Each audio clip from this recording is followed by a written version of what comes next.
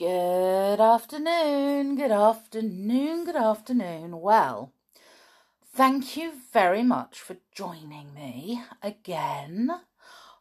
We are now on chapter 12 of 5 on Kirrin Island again. Our latest famous 5 adventure. Well, let's see what happens next. They've all gone and they've left poor old Timmy behind. Which he didn't seem to mind, did he, to be fair? Anyway, chapter 12 is called The Old Map Again. So, here we go. It was only about 1:30 when they arrived back, because they had had lunch so very early and had not stayed long on the island. Joanna was most surprised to see them. "Well, here you are again," she said. "I hope you don't all want another lunch, because there's nothing in the house till I go to the shops." "Oh, no, Joanna, we've had our picnic lunch," said George's mother, "and it was a good thing we packed so much, because my husband ate nearly half the lunch. He still hasn't had that nice soup we made for him.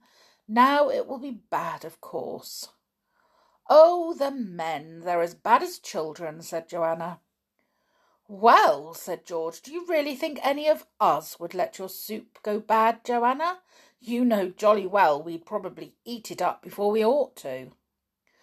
"Well, that's true. I wouldn't accuse any of you or Timmy either, of playing about with your food," said Joanna. "You make good work of it, the lot of you. But where is Timmy?"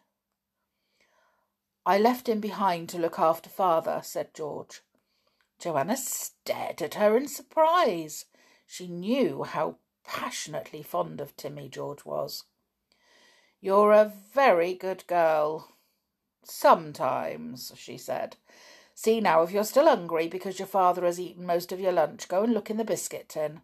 I made you some of your favourite ginger biscuits this morning. Go and find them." That was always Joanna's way. If she thought anyone was upset, she offered them her best and freshest food. George went off to find the biscuits. "You're a kind soul, Joanna," said George's mother. "I'm so thankful we left Timmy there. I feel happier about my husband now." "What shall we do this afternoon?" said Dick, when they had finished munching the delicious ginger biscuits. "Aren't these good? You know, I do think good cooks deserve some kind of decoration, just as much as good soldiers or scientists or writers. I should give Joanna the OBCBE. "Whatever is that?" said Julian. "Order of the Best Cooks of the British Empire," said Dick, grinning. "What did you think it was? Oh, be careful before eating." "You really are an absolute idiot," said Julian. "Now, what shall we do this afternoon?" "Go and explore the passage in the quarry," said George. Julian cocked an eye at the window. "It's about to pour with rain," he said. "I don't think that clambering up and down the steep side of that quarry in the wet would be very easy. No, we'll leave that till a fine day." "I tell you what we'll do," said Anne suddenly. "Do you remember that old map of Kirrin Island Castle we found once in a box?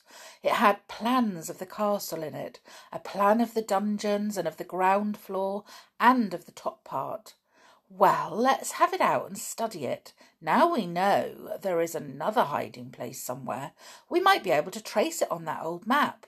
It's sure to be somewhere on it, but somewhat perhaps we just didn't notice it before."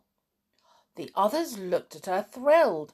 "Now that really is a brilliant idea of yours, Anne," said Julian, and Anne glowed with pleasure at his praise. "A very fine idea indeed. Just the thing for a wet afternoon. Where's the map? I suppose you've got it somewhere safe, George." "Oh, yes," said George. "It's still in that old wooden box inside the tin lining. I'll get it." She disappeared upstairs and came down again with the map. It was made of thick parchment and was yellow with age. She laid it out on the table. The others bent over it, eager to look at it once more. "Do you remember how frightfully excited we were when we first found the box?" said Dick.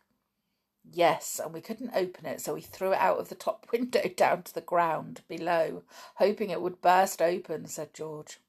"And the crash woke up Uncle Quentin," said Anne with a giggle, "and he came out and got the box and wouldn't let us have it." "Oh dear, yes, and poor Julian had to wait till Uncle Quentin was asleep and creep in and get the box to see what was in it," finished Dick. "And we found this map, and how we pored over it." Well, they all pored over it again. It was in 3 parts, as Anne had said: a plan of the dungeons, a plan of the ground floor, and a plan of the top part. "It's no good bothering about the top part of the castle," said Dick. "It's all fallen down and ruined. There's practically none of it left except for that one tower." "Hey," said Julian, suddenly putting his finger on a certain spot in the map. "Do you remember there are 2 entrances to the dungeons? One that seemed to start somewhere about that little stone room, and the other that started where we did at last find the entrance. Well, we never found the other entrance, did we?" "No, we didn't," said George in excitement. She pushed Julian's finger away from the map.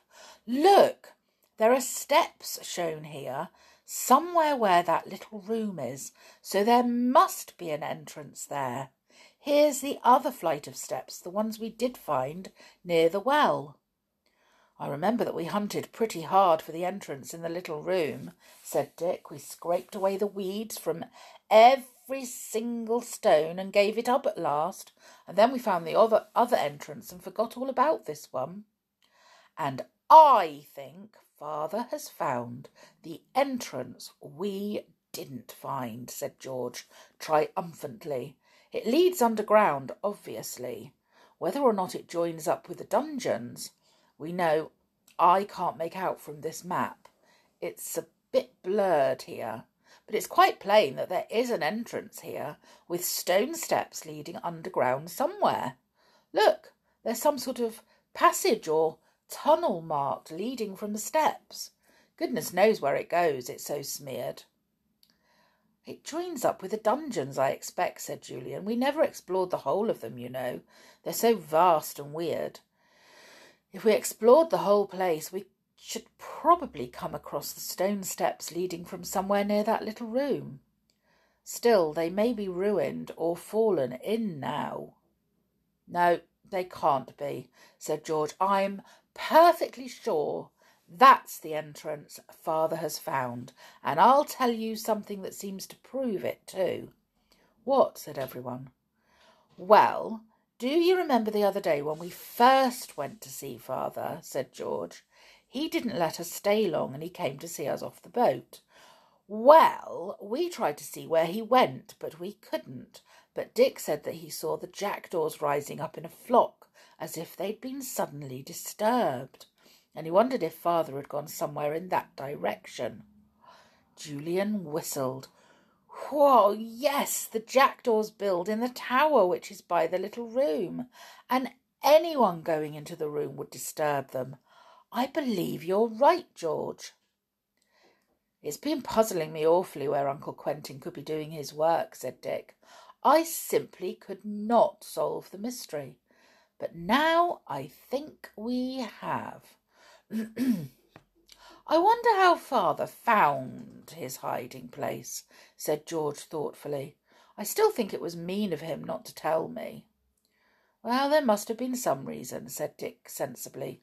"Don't you start brooding again."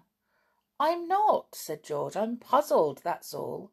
I wish we could take the boat and go over to the island at once and explore."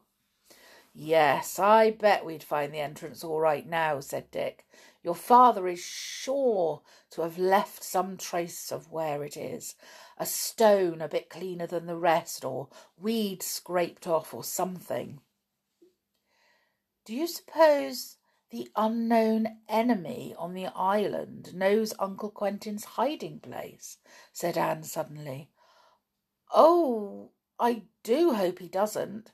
He could so easily shut him in if he did. Well, he hasn't gone there to shut Uncle up. He's gone there to steal his secret or find it out, said Julian. Oh, golly, I'm thankful he's got Timmy. Timmy could tackle a dozen enemies. Not if they had guns, said George in a small voice. There was a silence.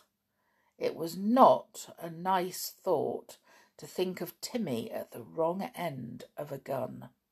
This had happened once or twice before in their adventures, and they didn't want to think of it happening again.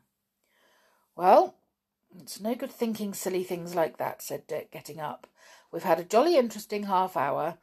I think we've solved that mystery, but I suppose we shan't know for certain till your father's finished his experiment, George, and left the island. Then we can go over and have a good snoop around. It's still raining, said Anne, looking out of the window, but it's a bit clearer. It looks as if the sun will be out soon. Let's go for a walk. I shall go up to the coastguard's cottage, said George at once. I want to look through his telescope to see if I can just get a glimpse of Timmy. Try the binoculars, suggested Julian. Just go up to the top of the house with them. Oh, yes, I will, said George. Thanks for the idea. She fetched the binoculars where they hung in the hall and took them out of their leather case. She ran upstairs with them, but she soon came down again, looking disappointed. Oh, the house isn't high enough for me to see much of the island properly. I can see the glass top of the tower easily, of course, but the telescope would show it much better. It's more powerful. I think I'll go up and have a squint. You don't need to come if you don't want to. She put the binoculars back into their case. Oh, we'll all come and have a squint for old Timmy Dog, said Dick, getting up, and I don't mind telling you what we'll see. What? Said George in surprise. We'll see Timmy having a perfectly wonderful time chasing every single rabbit on the island, said Dick with a grin. Oh, my word, you needn't worry about Timmy not having his food regularly. He'll have rabbit for breakfast, rabbit for dinner, rabbit for tea, and rainwater from his favourite pool. Not a bad life for old Timmy. You know perfectly well he'll do nothing of the sort, said George. He'll keep close to father and not think of rabbits once. Ha! You don't know Timmy if you think that, said Dick, dodging out of George's way. She was turning red with exasperation. I bet that's why he wanted to stay. Just for the rabbits. George threw a book at him. It crashed to the floor. Anne giggled. Oh, stop it, you two. We'll never get out. Come on, Jew. We won't wait for the squabblers.